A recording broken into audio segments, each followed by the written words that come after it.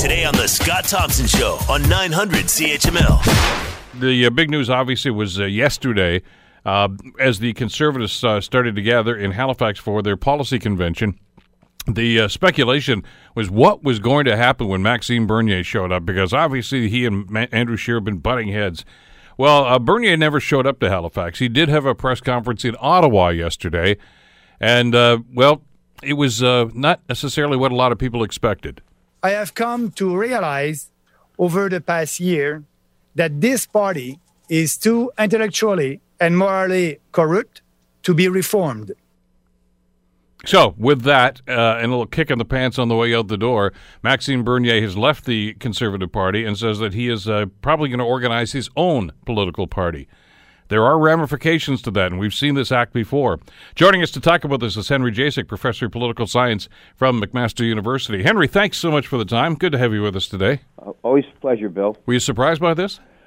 Well, the timing maybe, some people might have expected that or something like this. But in terms of this happening, this is something that we shouldn't have been surprised about, because this is probably the third time in the last 60 years where we've seen a splintering of the Conservative Party / movement, particularly originating certainly in one place in Quebec.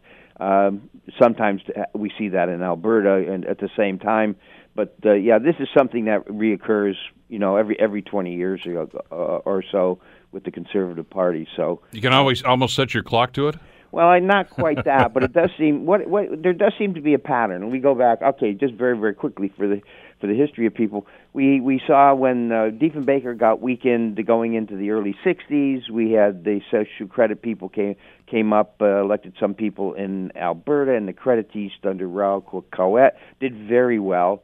They were the most successful of that type of movement in the '60s in Quebec, and they hung on until for almost 20 years. Then suddenly we had the Bloc Québécois, which was a splinter off of Brian Mulroney's Conservatives, and they seem like they've run their course. They're down to 5 members in the Parliament, as far as I can tell, and they seem like they're just running out of steam. Now we're having the third wave coming out of Quebec, and now this is another variant of this conservative dissatisfaction in the province of Quebec that results in the splinter of the major party.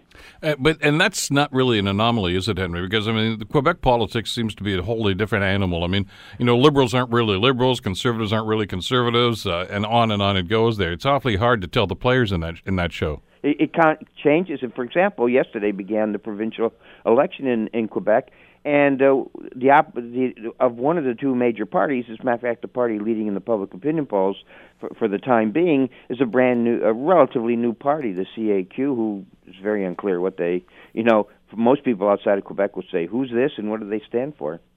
The implications of this. Now, I know that yesterday Andrew Scheer, former Prime Minister Harper, Jason Kenney, a lot of high-profile conservatives that are in Halifax right now pretty much dismissed Bernier and said, good riddance to bad rubbish. This guy's been a pain in the butt to us anyway.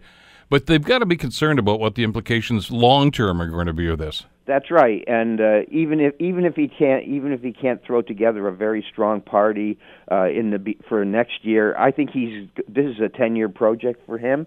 And people have pointed out quite clearly that when Preston Manning began the Reform Party with his rebellion against the Conservatives in Alberta, he didn't do very well in the first election against Brian Mulroney, but certainly they burst onto the scene in the second election that they contested.